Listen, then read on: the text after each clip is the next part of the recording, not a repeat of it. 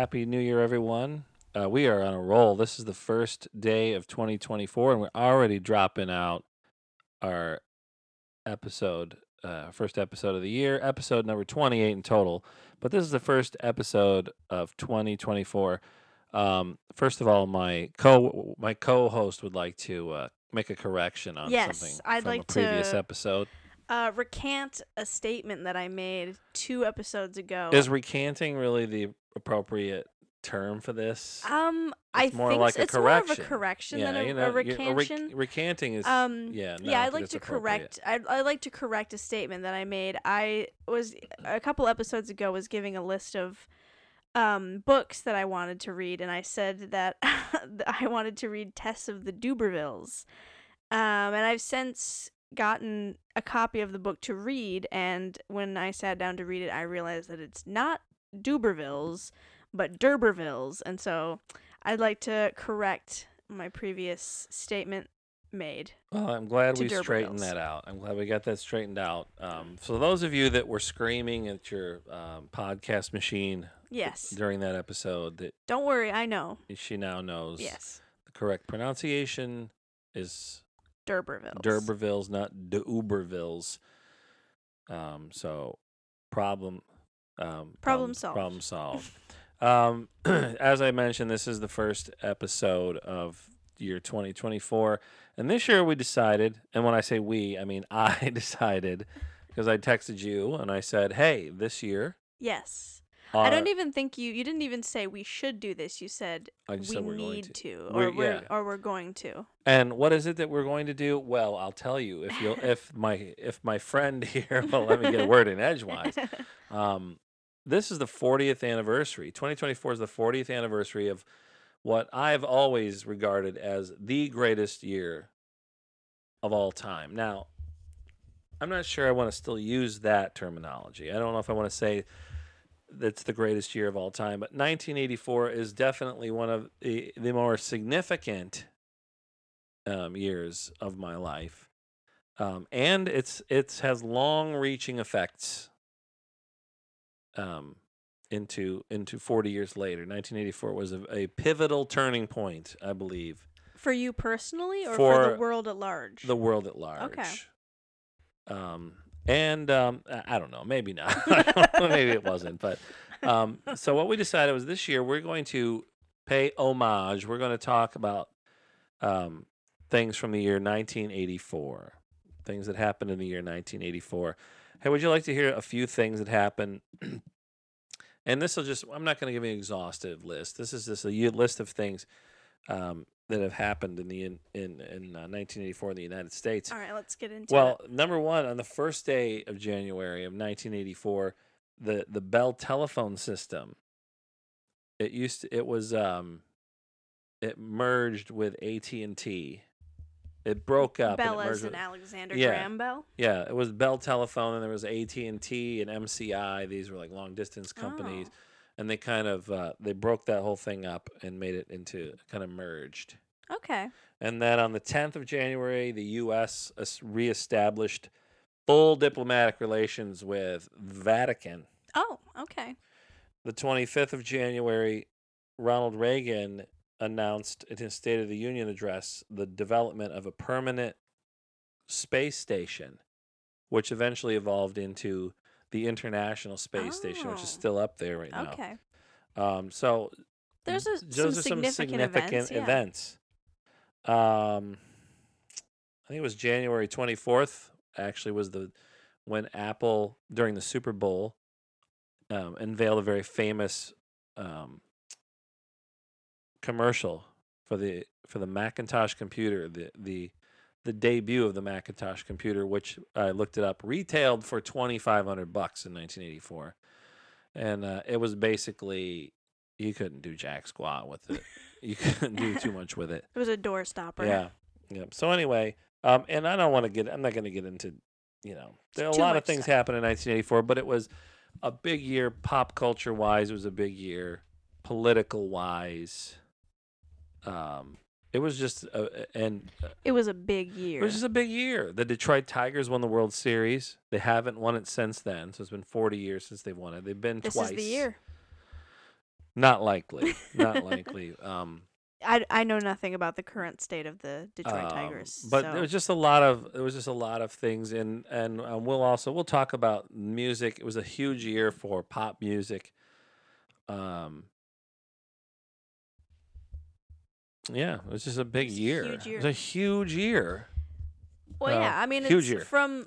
from what we were talking about yesterday, sort of trying to come up with plans of what we should do. It seems like there's a lot of ground to cover, so There is. I think we're set. It is, and I think having a theme for the year will help us in like, hey, we set out a plan and we'll actually take the time to sit down and record more podcasts. This could be the year that we eclipse 50 episodes. Was this Possibly. episode 28? I mean, the only thing If is, we do 22 for episodes, the next every 4 months, I will be at college. that doesn't matter. We're gonna record like 5 episodes today and just spread them out. Okay. No, but I think that this. But during the summer, we've really got to commit. We didn't really. This year, we've got to We commit. kind of were just like, and a lot of it was we didn't have much to talk about.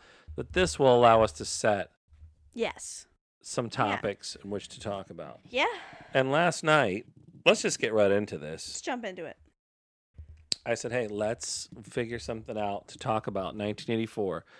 And one of the big, I thought, what would be a good thing to kick it off with? And so what we did was we watched Footloose, the movie Footloose, 1984, released in 1984, starring Kevin Bacon, Laurie Singer, John Lithgow, Diane Wiest, Chris Penn, and Sarah Jessica Parker. The great Sarah Jessica Parker are in this, The great in this SJP. film. And so we decided to watch it. Very famous movie, mostly because it kind of got Kevin Bacon on the map, and its soundtrack. The soundtrack of Footloose is one of the big moments, one of the big soundtracks of all times. Let's just look at some of these songs on this soundtrack. Let's take a look. Number one, Footloose by Kenny Loggins. Of course, yes. Let's Hear It for the Boy, Denise Williams. Mm-hmm. Which is, I like that song. Almost Paradise, Mike Reno and Ann Wilson. Mike Reno is the lead singer for Loverboy. Ann Wilson is in the band Heart with her sister Nancy. Holding Out for a Hero, Bonnie Tyler. That's a very famous one. Big song.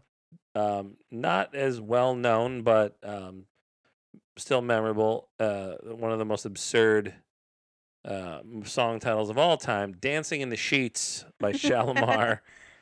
Oh, brother. Another Kenny Loggins tune, I'm Free, parentheses, Heaven Helps the Man, parentheses. Somebody's Eyes by Carla Bonoff. The Girl Gets Around by Sammy Hagar, and Never from the band Moving Pictures. Never is probably, there's a reason why that's the last song on the soundtrack. That's the one. The least memorable. Yeah, I don't think that's as memorable. But there's some big hits on there. I don't remember how many of them went into the top 10, but honestly, the only songs from it that I remember after one viewing of it is just the ones that I already knew before watching the movie. Like Footloose. Yeah. Holding Out for a Hero, and Let's Hear It for the Boy. So, I mean, Let's Give the Boy a Hand. Yeah. I mean, maybe I'd have to watch it a few more times for them to really sink in. Yeah. Let me see if I can get the information. It reached number 1 in the U.S. Billboard 200 chart on April 21st of 1984 and stayed at number 1 until June 23 of 1984. Wow. So that's quite impressive. Yeah, it's pretty good. There was an original 9-track album. There were 6 top 40 hits. 3 reached the top 10, including Footloose, Let's Hear It for the Boy, and Almost Paradise. Somebody's Eyes by Carla Bonoff reached to number 16 on the adult contemporary chart. Wow. So, it's pretty good. Released 7 singles, which is, they re-released it in 1998 with 4 bonus tracks because there were some songs in the in the film that in the were not film that were not on the soundtrack. on the original soundtrack. When they re-released it, they added for the 15th anniversary collector's edition, "Bang Your Head" (parentheses Mental Health) parentheses by Quiet Riot, "Hurts So Good" by John Cougar, "Waiting for a Girl Like You" by Foreigner, and then the extended version, the 12-inch extended version of "Dancing in the Sheets." Well, there you have So it. there you go. So yeah, even the songs that didn't make the soundtrack, they were already kind of big hits prior to being placed in there. Certified 5 times platinum in Australia, 6 times platinum in Canada, 9 times platinum in the U.S. Platinum basically means every 1 million units sold is platinum. So if you sell I see. 9 million units, you're 9 9 times times platinum. platinum. So there you have it. That's the Footloose soundtrack. It's just Big just a little soundtrack. glimpse into the effect that this film had. Oh, yeah. The music at least. The music at least. So let's get into it. Let's talk about this terrible. I mean, this interesting, this interesting Yeah. film. Well, first off, this was my first time watching Footloose. I'd never seen it before. Um so I think I have some fresh thoughts on it, having seen it for the first time yesterday evening. Speaking of fresh, it's certified rotten on Rotten Tomatoes, 53%. Wow. I don't even agree with the Is that the critic? Is that the That's critic the score? critic consensus. Yeah, Okay. 71% audience score. Wow. I don't agree with the critics' consensus where it says there's not much dancing. That's true, but what's there is great. That's not true. The rest of the time, Footloose is a nice hunk of trashy teenage cheese. I don't even know if it's a nice hunk, Yeah. but I we'll would get into that. I would say that I think I enjoyed watching it, but it's the kind of movie where it's fun to watch because it's ridiculous and it's fun to make fun of, especially if you're watching it with another person and you can make fun of it together. So I did enjoy watching it, but I think it was more so that instead of liking the movie. It was just a fun experience. Yes, and maybe we should talk about what this movie is about. Yeah, we can do a little synopsis. So it's about this kid named Ren McCormick, played by Kevin Bacon. Kevin Bacon, the legendary Kevin Bacon. He's from Chicago, and they moved to the town of Beaumont, which I believe is supposed to be in Utah.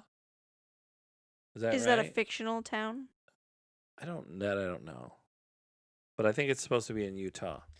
Maybe. And they meet Reverend Shaw Moore, who's played by John Lithgow. John Lithgow. I don't know why I couldn't think of it. And then her daughter Ariel, played by Laurie Singer. Her ragtag team of friends. Her dad is a strict religious man, and she, Ariel, is a rebel. She's a rebel. And the whole premise of the film is that Reverend Moore and the town have forbidden dancing. Dancing is actually against the law in the town of Beaumont. I think because some kids went to a dance and then got into a car crash on the way back 5 years before, and one of them was the Reverend's son.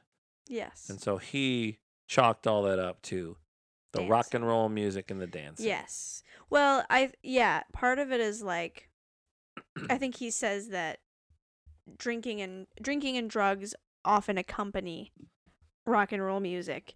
And so that's part of his reasoning, but then the other part is that it makes children want to be intimate with each other. Yes. Yes. Later in the movie, Diane Weiss, who plays the Reverend's wife, says, "Do you think that's the only, what does she say? The only thing that makes them get excited." She's like, "Don't you remember how we felt when we would just look at each other?" Yeah. She's basically like, teenagers, it doesn't take rock and roll and dancing to get them interested in each other, in premarital intercourse or whatever you want to call it. Trying to think of a kosher term. I have some trouble. I'm having trouble because I was a teenager in 1984. I'm just trying to think. This doesn't seem like it was a thing. Like there was always this sort of the older generations have always been, particularly in religious organizations, been sour on pop music and dancing. But the idea that an entire town would make it illegal to Yeah. dance And illegal to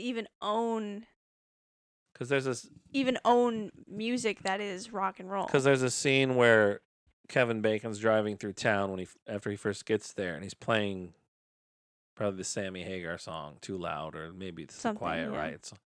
He gets pulled over and they take the cassette away from him. Yeah, because it's contraband. And that's considered contraband. And we know that also because there's a diner, one of those drive-up diners, and Ariel goes there after church in the evening, and she pulls out a boombox, and she's playing that dumb "Dancing in the Sheets" song and dancing, and then her dad shows up, shuts the tape deck off, and because she said your mom was worried that you didn't have any money or whatever, but Yeah. she says before she puts the tape in, she's like something about sneaking tapes or Yeah, something like that. it was some she had to like buy it secretly somehow. Yeah, Yeah, so it's like smuggle it across the yeah, Beaumont so border. like cassette tapes of rock and roll songs or pop music are considered contraband in this town, which seems on the whole this whole premise of this entire thing seems absurd. It just seems like it's a like I know I remember there being problems with song lyrics and the effects of them on the youth. Yeah, And this is the era where the whole parental warning stickers yeah, showing up on came from. But the idea that there were towns that actually banned, yeah. Because in the film they make it seem and like it's Footloose, there's so I'm not going to do a whole lot of research to find out that this kind of thing actually happened. But on the surface, this seems very ridiculous. yeah, and in the film they make it seem like there's other towns that do this. Like, Christopher Penn's character there's a conversation where he tells Kevin Bacon's character that like, oh yeah, like my cousin lives in a town where they can't dance either. So Yeah, it's they make it happening seem like everywhere. it's a common occurrence. There's an epidemic Yeah, of no dancing of towns. no dancing. Well, when we were watching the movie, I have my notebook here because I took some notes. Copious notes. I took copious notes. Oh yeah. And I can't wait to hear this I because sort- you took a lot more notes than I did. I sort of narrowed it down to some main points I wanted to make. But something that I wrote was, why does the pastor have the power to make laws in this town? It seems like he worked with the city council. He somehow convinced them. They make it very kind of clear that because there's a scene, like a montage scene of him giving the same speech to different groups in of town, people. and it's like everybody goes to him in town for like the moral. It's a very religious centered town. Right, but he's a they look to influential, him like he influences. He's an the whole influential thing. person within the town. Now, I mean, to me, it's like, okay, if you're a church and you have a church board and a pastor, you can set sort of the guidelines for behavior, I guess, if you want to put it that way, for who's going to be a member of your church. But I've never, this seems like a medieval kind of way of thinking, and it seems out of place even in the 1980s when. Yeah, well, that was the first thing that I wrote down as one of my main points, is that the film is set in the wrong time period. Right. That's that's our impression. Because I think had it even been set in the 50s, it would have made more sense. But also, I think that there's a certain air of dystopia that surrounds the plot, and it would have to be. The reason I asked you during the movie, I asked you what the name of what Pleasantville, I couldn't remember the name of it, was because that was what I was reminded of. None of the books are in the words sense in them of or whatever. Yeah, in the sense of, which I've never seen Pleasantville, but I know that it's like kind of a weird dystopian set in the 50s Yeah. utopia kind of movie, and that's what I feel like it would have been better had it been a little bit of a almost satirical statement piece Right. instead of like an actual story about Right. a town where dancing is outlawed. Well, I noted here in my notebook because I remember the past. They were saying a group of kids had snuck across the state lines to go to a concert or something, Yeah. and when they came back into town, the police pulled them over. They nabbed them, Yeah. caught them leaving the county or the state, and then they were placed on church and school probation. Like they were on Yeah. probation at school, a public school. It's not Yeah. even a Christian school, No. and at church for leaving the state and going to this concert. Well, it's against the law. I know, but it was against the law in their town. They Yeah. left the They town. left the town. Yeah, it wasn't like they were attending a concert or listening to music within the town. Yeah. And then Yeah, that was another thing there I was a wrote line down later was, in the movie where the daughter Ariel comes home late, and the pastor meets her on the stairs, and he says, "How can I impose a curfew or enforce a curfew on the kids in my church if I can't even do it with my own daughter?" So he's even got a curfew, the ability to put a Yeah. curfew on kids yeah, that who was aren't his own kids. that's what was confusing me, because I know that there are a lot of people who in the real world, there's a lot of people who rely heavily upon the religious leaders of their community for advice about Right. parenting and how to run their homes, but to have an enforced curfew Yeah, that was that a your little pastor strange. is saying, And I think hey, that's you all have to be back at your homes at this time. Not even, I would recommend that you like that this is your curfew for your children. right. That he's imposing it upon Yeah. other people's children is strange. I feel like that's the point of the movie, though, is to sort of imply how excessiveness. excessive Yeah. and suffocating it is for the kids to not only have their parents, Yeah. being moralists or whatever you want to say about this, but the pastor and the city council have so much control over. Yeah.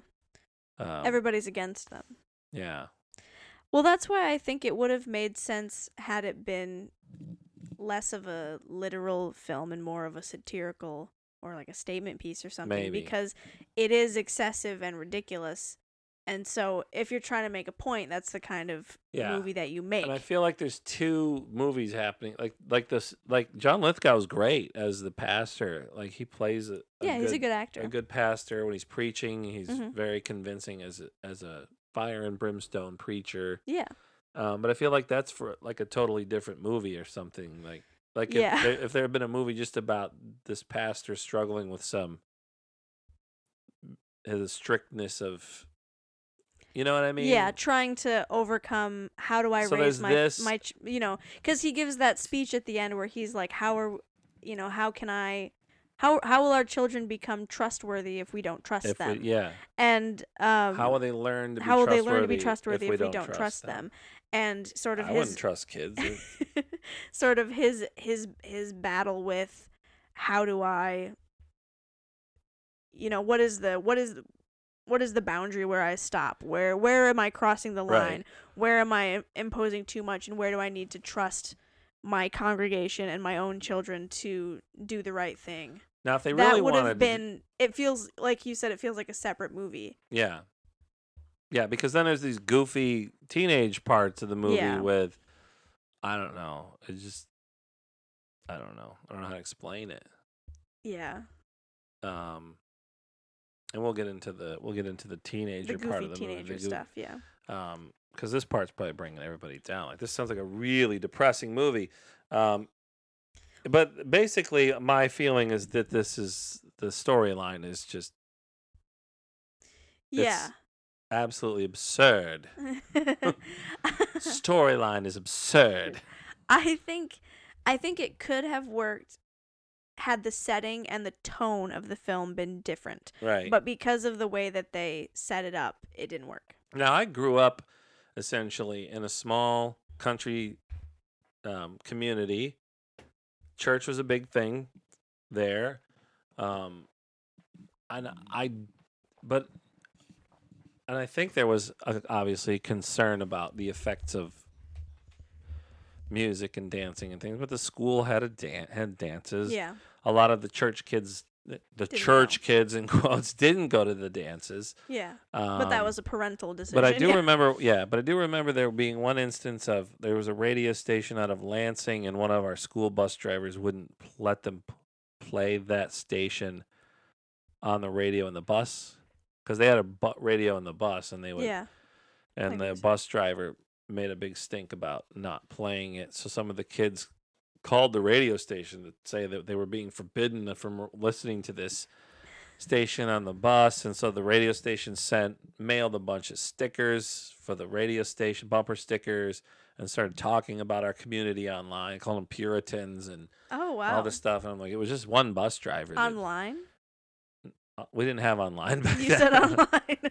Did I? Yeah, you did. You said No, on talking the about air. them online. On the air. Oh, is what I on meant. air. On the radio. On the Yeah. actual radio I was station. like, Sorry. online in the 80s? No. we didn't have that. No. We didn't have that back then. But no, I'm talking about them on the air, Yeah. over the radio station, over the radio waves, over That's the airwaves. so interesting that they would. But it take wasn't so like the much whole stock in community. that. The whole community was like forbidding kids from listening to this radio. It was was just just the one bus bus driver. driver who was like, Yeah. "I don't feel this is appropriate." Yeah, he was like, just not on my route. Yeah. Like, So then there were bumper stickers for this radio station all over the school and stuff, and it was kind of ridiculous, blown out of proportion. yeah, But so there was sort of, I don't know, there was an there was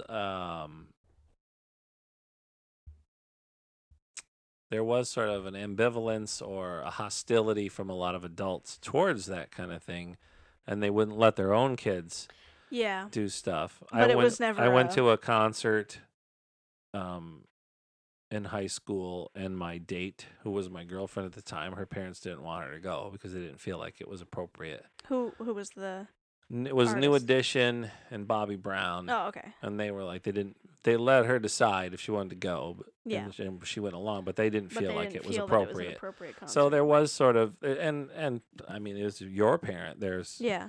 There's always been things that I was like, I think No. that's always, not even just in the 80s. That's always been Right. the case. and there were some People didn't like it when their kids were listening Right. to Elvis or whatever. So it's always what?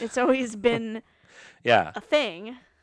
yeah, but there was never, and I didn't go to church at the time, so I don't know what pastors. I assume they were talking about this. Yeah, I mean, But I pastors don't talk about it yeah, now but I don't too. So. right, and I don't. But I just don't. I just don't know that. Like, there was no sort of concerted effort by the entire community to. Yeah, it would be squash it would this be stuff. improbable Yeah. for this level of. Yeah. But that's what I'm trying to think. Like in 1984, the community I was in wasn't like this. But were there actually communities like this, or is this just some hackneyed thing that they put in to make a conflict Yeah. in a really dumb movie that's designed for teenagers? I Yeah. don't know. It seems like that the whole idea is designed to get teenagers all in an uproar. Yeah, adults don't gotta understand fight for us. our right to party or whatever. They're oppressing us or whatever. And it's like, well, yeah, in this movie, but I Yeah. don't know. Yeah. All right. Should we move on to the Oh, next? yeah, let's point? move on. Let's quit bringing people down with this talk about the oppressive nature of Well, Beaumont, Utah. I was gonna bring up what I wrote down, and I may be thinking too deep into this. Probably. I might That be would be thinking my too guess. deep into I don't know what you're gonna Footloose. say, but you But probably are thinking too deep. one thing that I noticed is that there's a common trope in films regarding female mental illness, Yeah. because in this film, the character Laurie is Singer, Laurie played by Singer is Laurie played by Singer, Laurie the great Singer. Laurie Singer.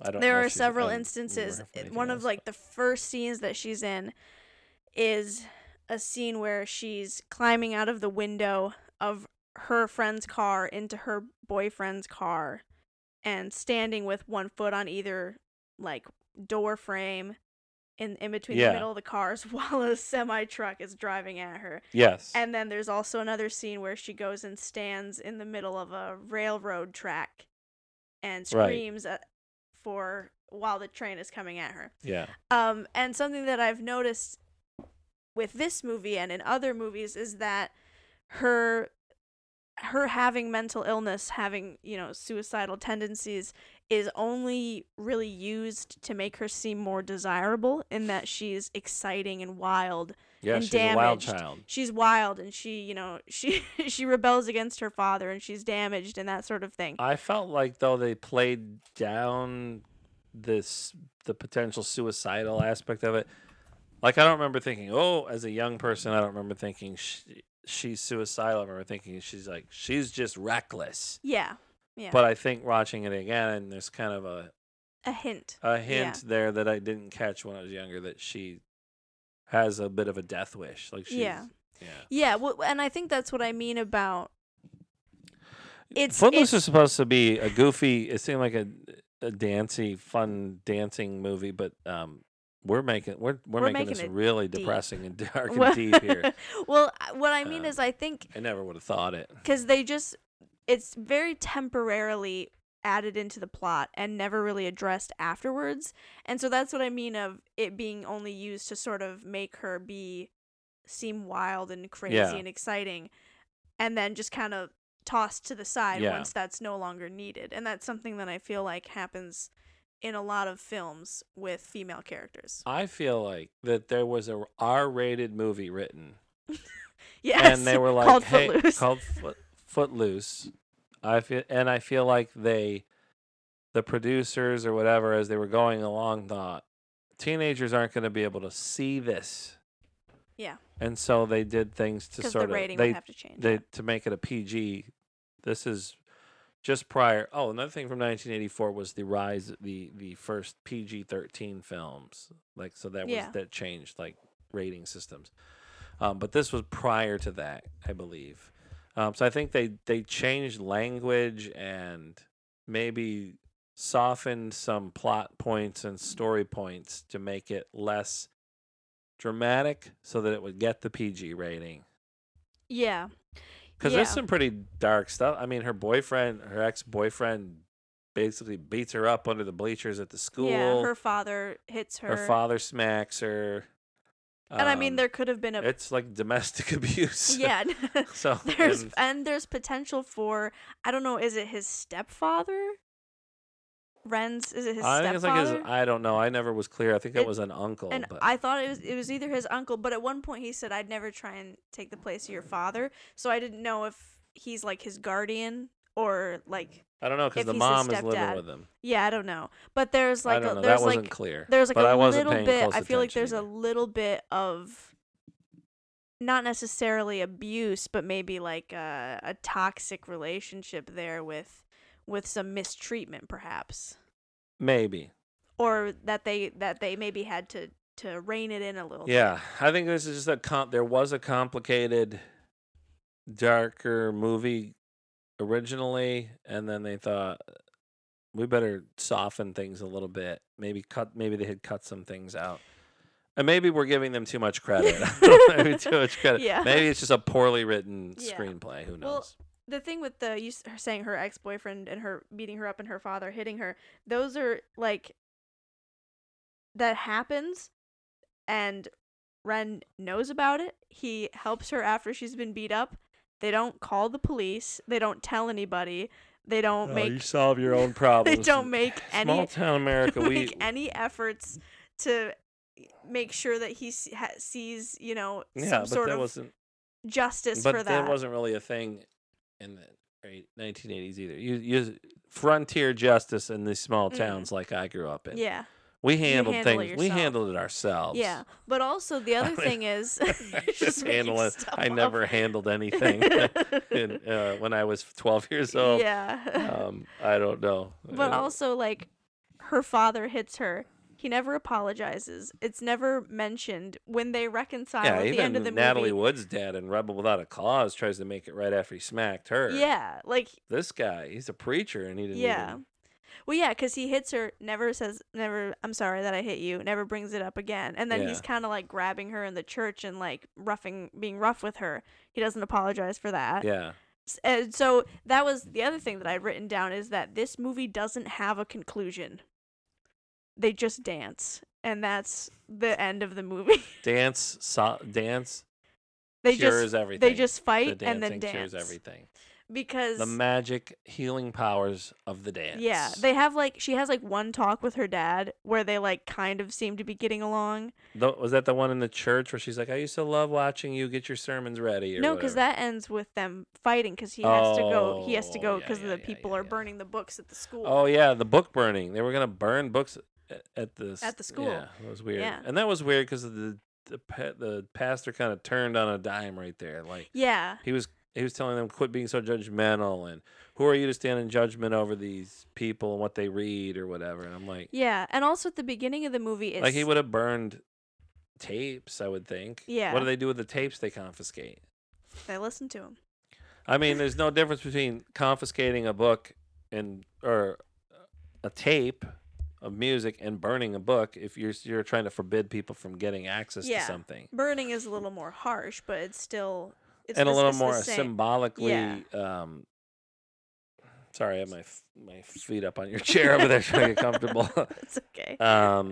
Yeah, so it was weird. All of a sudden, he's like, "Don't be so judgmental." I'm like, yeah. What are you talking about? And there was the whole thing about the dismissal of the English teacher at the beginning of the movie. It kind of seemed like he also agreed with that, and then he was like, "Oh yeah, at the end of the movie, he's like, oh, I didn't see any grounds for his removal," and it's like, but at the beginning of the movie, you were like in on it. Well, I think he didn't feel like because he was going to be teaching Slaughterhouse-Five. Yeah. Which is an anti-war book, and it's a little bizarre, and there's maybe some I guess what you consider inappropriate stuff, high schoolers, and it's kind of a satirical science fiction novel, about the bombing of Dresden during World War II, and the main characters, the Allied characters who hide from the bombing, hide in a slaughterhouse. Slaughterhouse 5 is okay. But it's yeah. So this guy teaching it in high school, and they're like, and then Ren's like, "That's a great book" or whatever. Yeah, but and the pastor didn't seem to say like, "Oh, we gotta fire." It was just like, "That's not It sounds like not an appropriate yeah. material or well, whatever." Also, when they bring up Slaughterhouse 5, the only thing that they have against it is the title. They're not like, well, that has inappropriate. Really, I don't remember that part. I don't remember that being.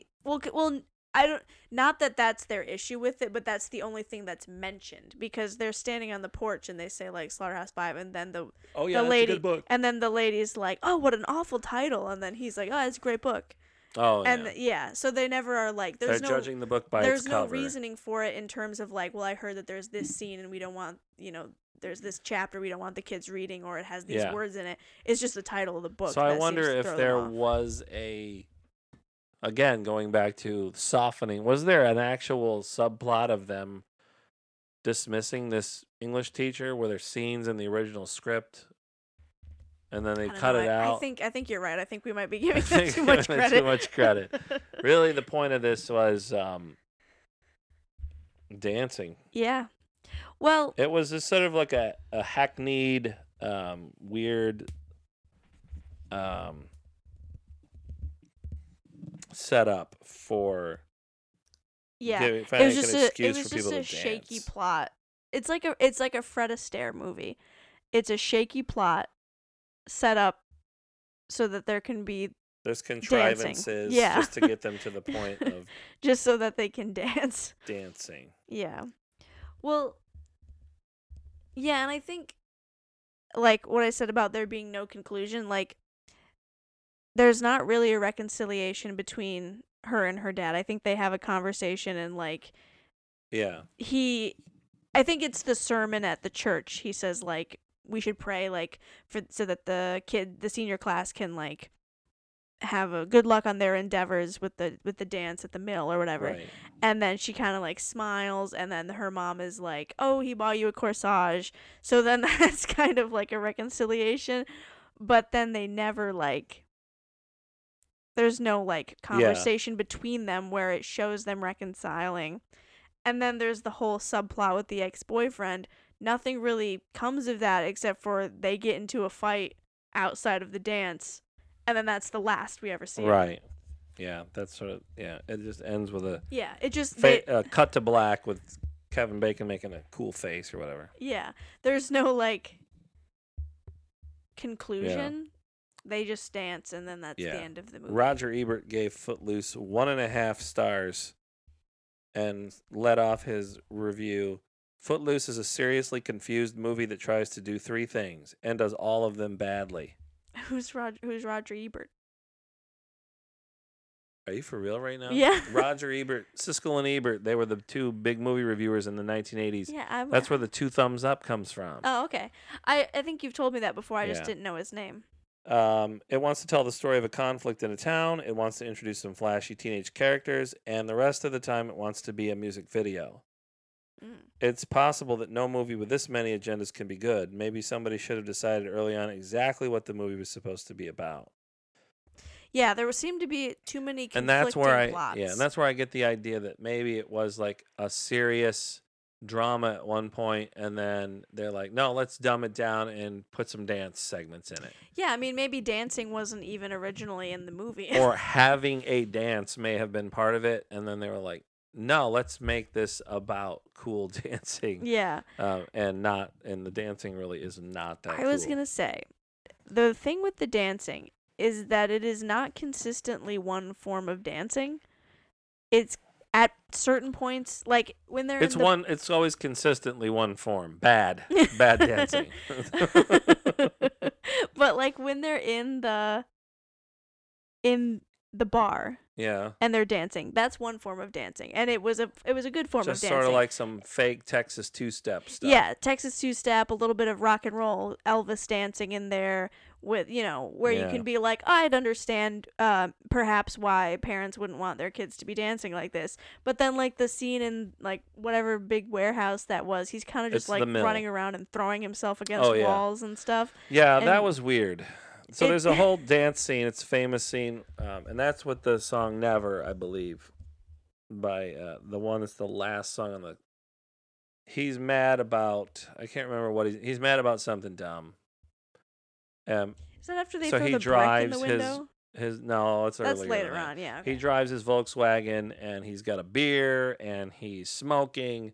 And he pops in a cassette. He pops a cassette in, and he starts pounding his hands on the steering wheel. And and then he's like running around and jumping off the walls and stuff. Yeah. And I wrote down, director, just run towards the camera and do weird stuff. Like it's just like that's the choreography. Yeah. It just seemed like the choreography of the film, at least in this one, was just kind of like, we don't know what to do. Just act angry and act like you're dancing and act angry. Well, and then there's a shot of him, and it's not him, obviously. And this is like, I don't remember if they mentioned earlier in the movie or not, but apparently he's on the gymnastics team at school. Yeah. Like they never mentioned that. There's the scene in the gym where he's talking to the Willard. Yeah. Where he's talking to Willard and he's doing like pull-ups and like flips on the gymnastics bar, but they never like establish. It never says like, where'd you learn how to do that? Yeah, I'm on the gymnastics team. I'm trying out for the gymnastics team. Yeah. So in this dance scene, there's a shot of him on like, male gymnasts they don't have the parallel bars like the women gymnasts. They just have one bar up in the air and they do spins. So he's spinning on this. There's like a gymnastics bar in the middle of this abandoned warehouse, and he's actually wearing like the gymnastics gloves that a male gymnast would wear with the chalk on his hands and stuff. And then when he dismounts, those are gone. Yeah. And then later on, somebody says something to him about getting kicked off the team, and find out, he was on the gymnastics team. And I'm like, why would he be? It just was weird. And it is weird that he's on the gymnastics team because he's supposed to be like this cool, like rebellious kind of guy. He's like, right. He's kind of like the stereotypical cool guy, which I think that's what they wanted him to be, but it didn't really work. And also, so because they kind of wanted him to be like the cool, rebellious, Right. dangerous guy or whatever, it was weird that he's on the gymnastics team Right. because that's not like a Yeah, and it like just comes out of nowhere all of a sudden. Like yeah. forgot to And there's no reason they for forgot it. to establish that early on that he's Yeah. And there's no reason for him to right. be on the gymnastics What team. else you got in that little notebook of yours? Let's go back to the notebook. I said I didn't have any investment in the ending. I didn't care.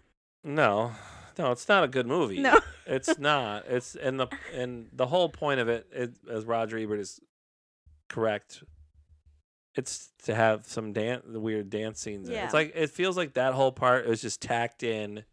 They cut some stuff out of the script, and they're like shoving these dance segments in. And I think part of it is all of the characters. Like I think if you took out the dancing part and went better. back to this earlier draft of the script that I've invented in my head, if you'd done that, it might have had a pretty good movie. We should have made this movie. Because here's the other thing. I think one thing they did to try to make it a PG rating is they took out the stuff sex. like like not like explicit sex, but at least they sort took of out the mentions the of occurrences of it happening. Yeah. Or like there's very little swearing. Like at points where a teenager would actually teenager would swear. Like she would say, like when her boyfriend beats her up, she just like gets up and says, "You're so stupid" or something like that.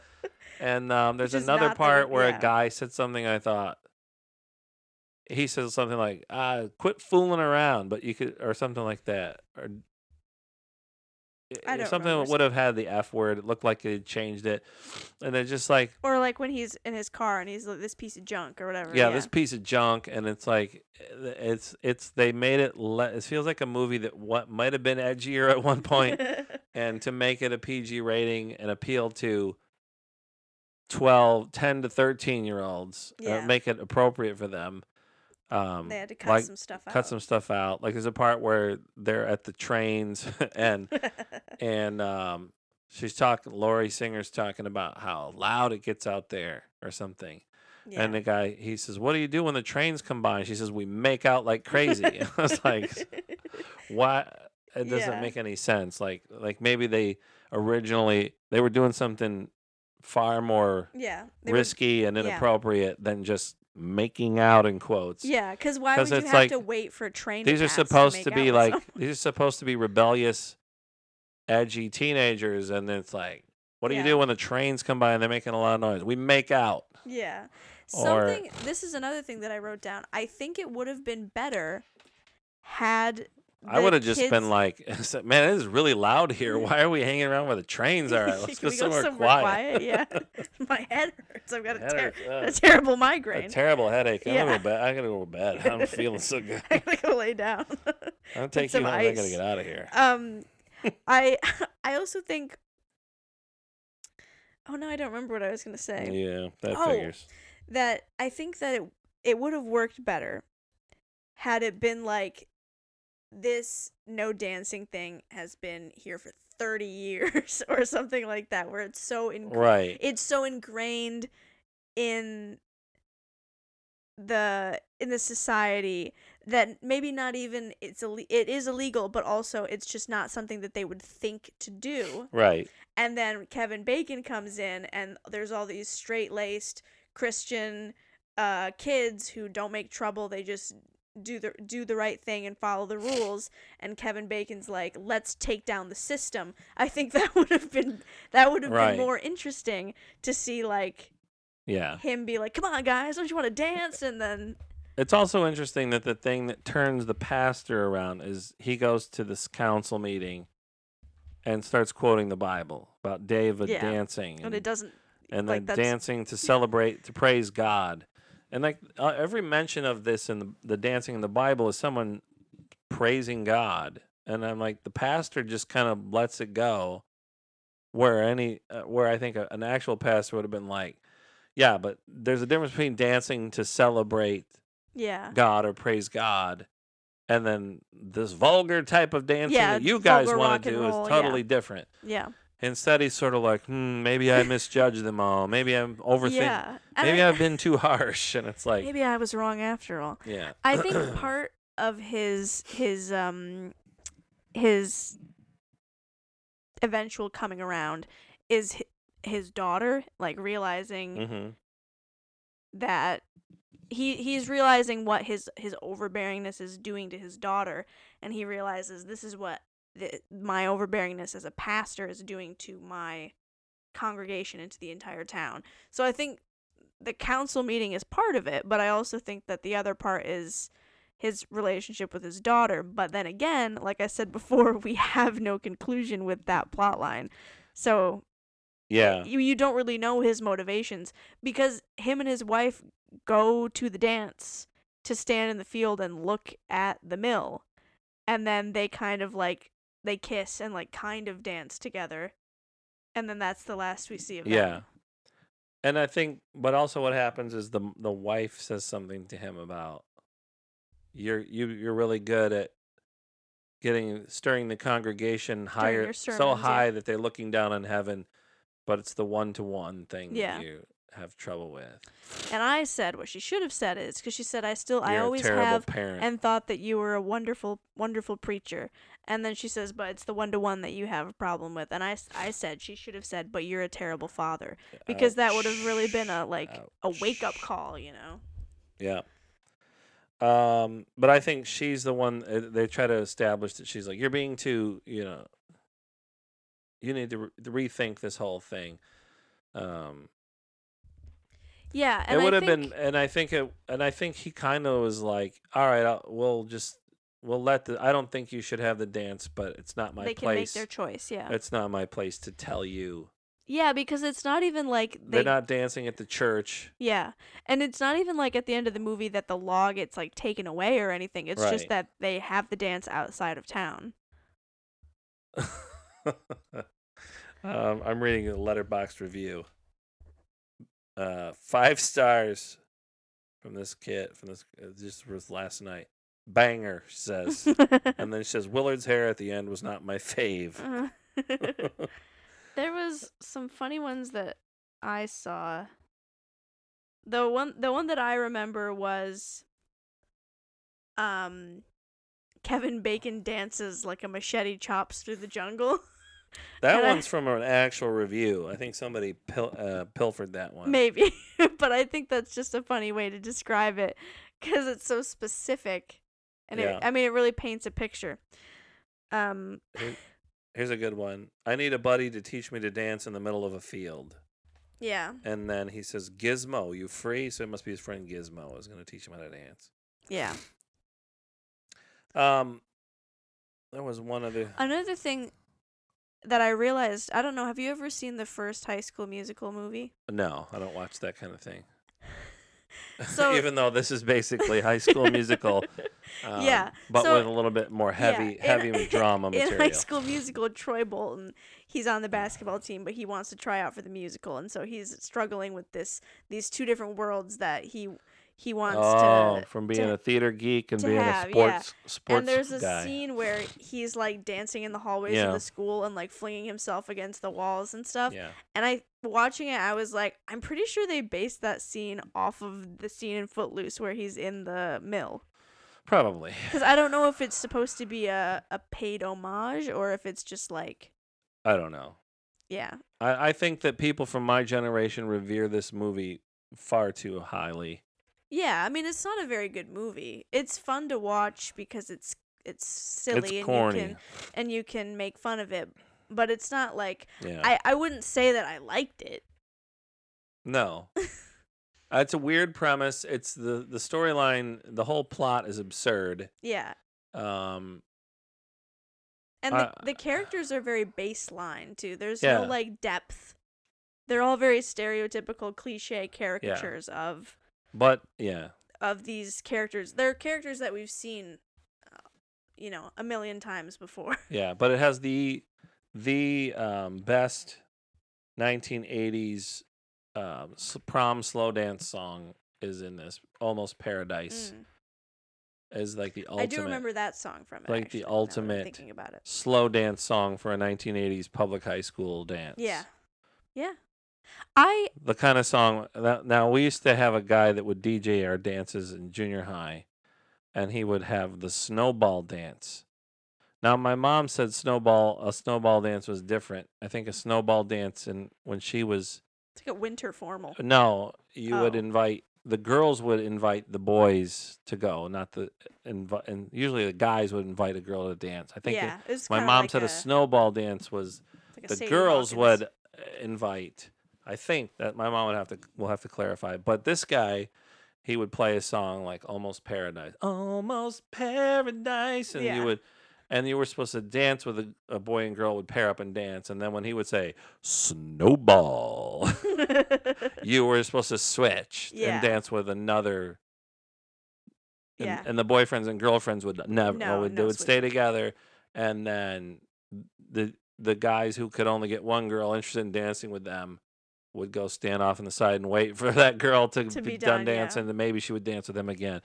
Yeah. That's what I think of when I think of a song like Almost Paradise is Yeah. Snowball. I've never been to a school dance. Because It's I never just- went to a school that had school yeah, dances. yeah, you went to a school that John Lithgow was in charge of. well, yeah. Yeah. I don't know how many Christian schools have dances. I think some of them do. There's Some a- kids that I work with said that they don't have dances, that they have like formals or they Right. have banquets, but they don't have, because we had banquets, but when we weren't allowed to dance. And I think it's understandable in a Christian environment. You don't want teenagers wrapping their arms around each other because you would be Yeah, part. I think, You know what I mean? I think it makes sense why they wouldn't want teenagers to dance, but also I don't think that it's necessarily bad for teenagers to dance with each other, because I mean, just keep an eye on them and, Yeah. hands above the waist or whatever, Yeah. There was one of our teachers What movie is that from? in high school called it the octopus shuffle. Yeah. You just wrap your arms or girl wrap her arms around the neck of the guy, and the guy put his arms around her back or whatever, because you didn't, I'm doing the dance thing where my arm is out, holding the woman's hand in my left And then hand, hand on and the I'm hip. leading. Yeah. We didn't do that. in No, high you school. just shuffle around. Shuffle around with your arms around each other. Yeah, and I In think a that's circle. that's the classic. Yeah, and I think that's what yeah. Christian schools are trying to avoid is having The octopus shuffle, yeah. the octopus shuffle. I think we should do like Jane Austen style dances where you all line up and the Virginia reel. yeah, reels. That's what they're calling it. We should be doing reels. We need a guy with a fiddle, and we're gonna yeah, line up, we and need we're gonna We need a piano forte. Virginia reel. I've been to a square dance actually, but I've never been to a school dance. When did you go to a square dance? At the Well, if you were there, it was definitely a square dance because you're square. we went to 5th grade camp at my elementary school in 5th grade, and they had a square dance, and they taught us different square dances. So it wasn't really a real one, but it was yeah. So speaking as someone who was alive back in 1984 when this movie came out, it was obviously very popular. The music had a huge. I think the music was the biggest reason for that was the music was what made it popular. But the movie seems to still. I mean, I haven't taken a poll of people I went to high school with. Yeah. Or from my generation. I'm assuming that it's still. At least from a nostalgic rose-colored glasses view, the movies were so I love Footloose or whatever. Yeah. I mean, movies were so better back then or what, but I never really liked it. Yeah. I liked the music, but most of it. It wasn't. But really, I mean, I didn't like the characters. I wouldn't have hung around with kids like that in high school. No, I don't And if really- anybody I know is listening from high school, if you were like anybody in this movie, I'm not talking about you. I would have hung out with you. I think. I mean, the kids. Like, I don't like. I mean, I don't dislike Kevin Bacon's character, but there's nothing really like appealing about him. Like he's kind of just. He's not that good looking. And this is the other thing too that I But didn't write this I down. know. I don't know if he's good looking or I not, but personally didn't find him good looking, but that's, to each their own. I something else is that it didn't seem like Ariel actually liked him. It seemed like cuz when she like comes to she's sitting in the car with him, he's saying like she's like, "You think I'm just a small town girl, don't you? Well, I'm going to college and I've applied to all these colleges." It seemed like she felt like there was something she needed to prove to herself yeah. instead of I'm interested in getting to know this guy, that it was just that Yeah. she felt like, oh, he's from the outside and that's where I want to be, so I'm drawn to him because of that. Looking at your last thing in your notebook there. The Yeah. thing is he gets to the town and the kids are already Corrupted. are already rebelling. Yes, that's what I It meant would have when I made said his earlier. character more interesting if he'd come in and took all these straight shooters Yeah. and was like, "Hey, we're gonna stir things up here. Yeah, just try it, we're going to dance. Yeah. You've never smoked a joint?" Yeah. Because he gets there and there's already kids doing drugs Yeah. or selling drugs at least. Yeah, well and that's the drinking thing beer. is that's what I thought the movie was about. I thought it was about this big city kid who comes to this straight-laced small town and stirs up trouble, but they already wanted to be dancing and listening to rock and roll Yeah. before he even got there. Like he didn't come in there and add some sort of brilliant He is not eye-opening viewpoint Yeah. that these people were missing. He just comes in and is like, I'm the only one with the guts to stand up here and quote the Bible and get you people to let us dance. Technically, you know how people say like Indiana Jones is like not important to the Indiana Jones movies because like everything would have Yeah. happened without him. It's the same for Footloose. If Kevin Bacon's character had never come to the town, it probably could have happened anyway. They just would have needed like Right. another guy or maybe Ariel to Yeah. do it instead. Yeah, maybe. Yeah. Yeah, he didn't really add anything to the. Yeah, he didn't like. There was no eye-opening. He Yeah. didn't have some eye-opening viewpoint of dancing Yeah. and oppression. It's not like in The Sound but of Music. everybody's like, "Oh, this guy's like you guys see the light." Yeah, it He's should have been just like a The guy Sound who of comes Music. in and does a weird, angry dance and teaches Chris Penn how to move his knees. how to move his knees, and then at the very end, we want to wrap this up probably. At the very end of this, at the end of the movie, they're allowed to have the dance, Yeah. and then Kevin Bacon comes in and yells at, "Hey, this is supposed to be a party or whatever. Let's dance!" And then all of a sudden, every kid there is like a super awesome, professional style dancer of some kind. Yeah. Like one kid's doing like popping and locking, and they're Yeah. doing the moonwalk, and they're This doing guy's break doing, dancing. He's like on the ground doing like the Russian dancing where you like kick your feet off Yeah. the ground or all of a whatever. sudden, they all are like, Yeah, and- there's one girl getting in there. She's she's spinning around and twirling, and she knows all these cool moves. right. And then there's a pretty blonde who's doing stuff, and this kid puts his Yeah, that's what I glasses was on talking so he can about. see her better. But then all of a sudden, and your comment was about, because I said they must have been. Oh yeah, you're like, it's been 5 years, no dancing. How? So they've all been practicing in their rooms. Yeah, they've been secretly they're practicing in their practicing bedrooms. in their bedrooms upstairs. And we're just waiting to break it out in front of each other. Yeah. And, yeah. Napoleon Dynamite style. So that's why the ending, I was just kind of like, and then it just ends. Like they didn't really solve the problem. Yeah, which is no. fine. I don't mind an ambiguous ending or an open-ended ending, or But like, there- well, will they get rid of the law? But I don't know, usually but they got there's to at least dance. a conclusion, like. Well, we're coming out of the 70s here with this Yeah. movie, and there were a lot of movies with ambiguous endings in the Yeah. 1970s or whatever. But Yeah. all right, so the best song on the soundtrack. Let's hear it for the boy. Let's hear it for the boy. I will also I say, agree. Yeah. Kenny Loggins is the Let's king hear of it the for the 80s boy. soundtracks. He did Let's give the Caddyshack, boy a hand. Footloose, Top Gun. Oh. Caddyshack, Footloose, Top Gun, and Over the Top. I will say. The Sylvester Stallone arm wrestling movie. And it seems like there was another one, but I was gonna say, the first thing that I wrote down, I really liked the opening credits I think that's cool with all the feet. All the different shoes and the Yeah. different feet and Yeah. dance steps and stuff. Yeah. I thought that was a fun little way. Well, I think what I wrote was,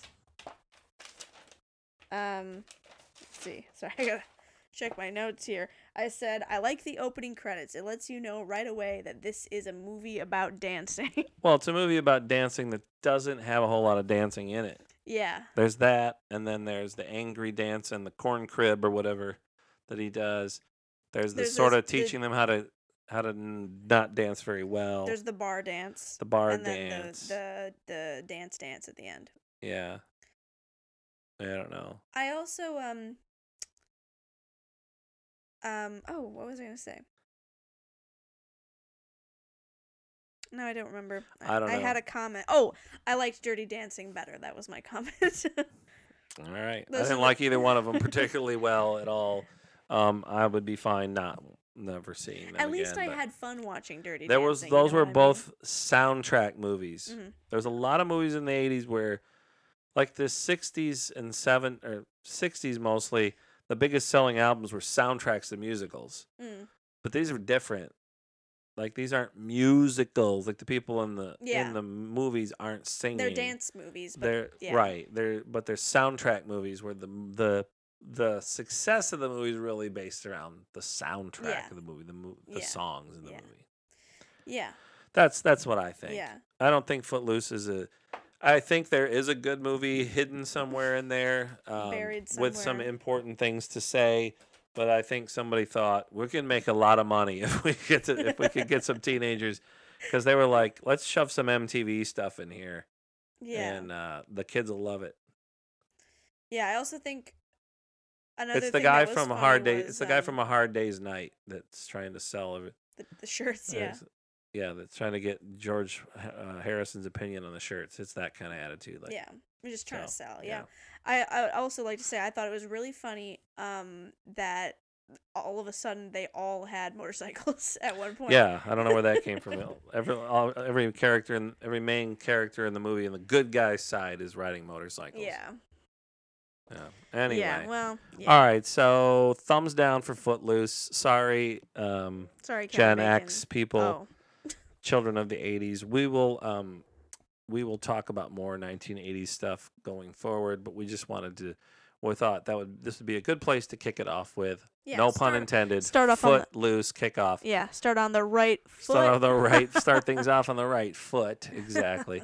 But there's Take more a to come. step in the right direction. There's more to come. And it's not just going to be movie talk. We'll talk about some really serious, hard-hitting things, like the Jacksons' Victory Tour. I mean, we could really talk about stuff like that. Historical events. Sure, if we want to bore people, but nobody listens. We're intellectuals. Yeah, nobody's really listening anyway. Yeah. So yeah. Anyway, so that's it, I think, huh? Yeah. Thumbs down for Footloose, but thumbs up for this podcast because I enjoy our little talks.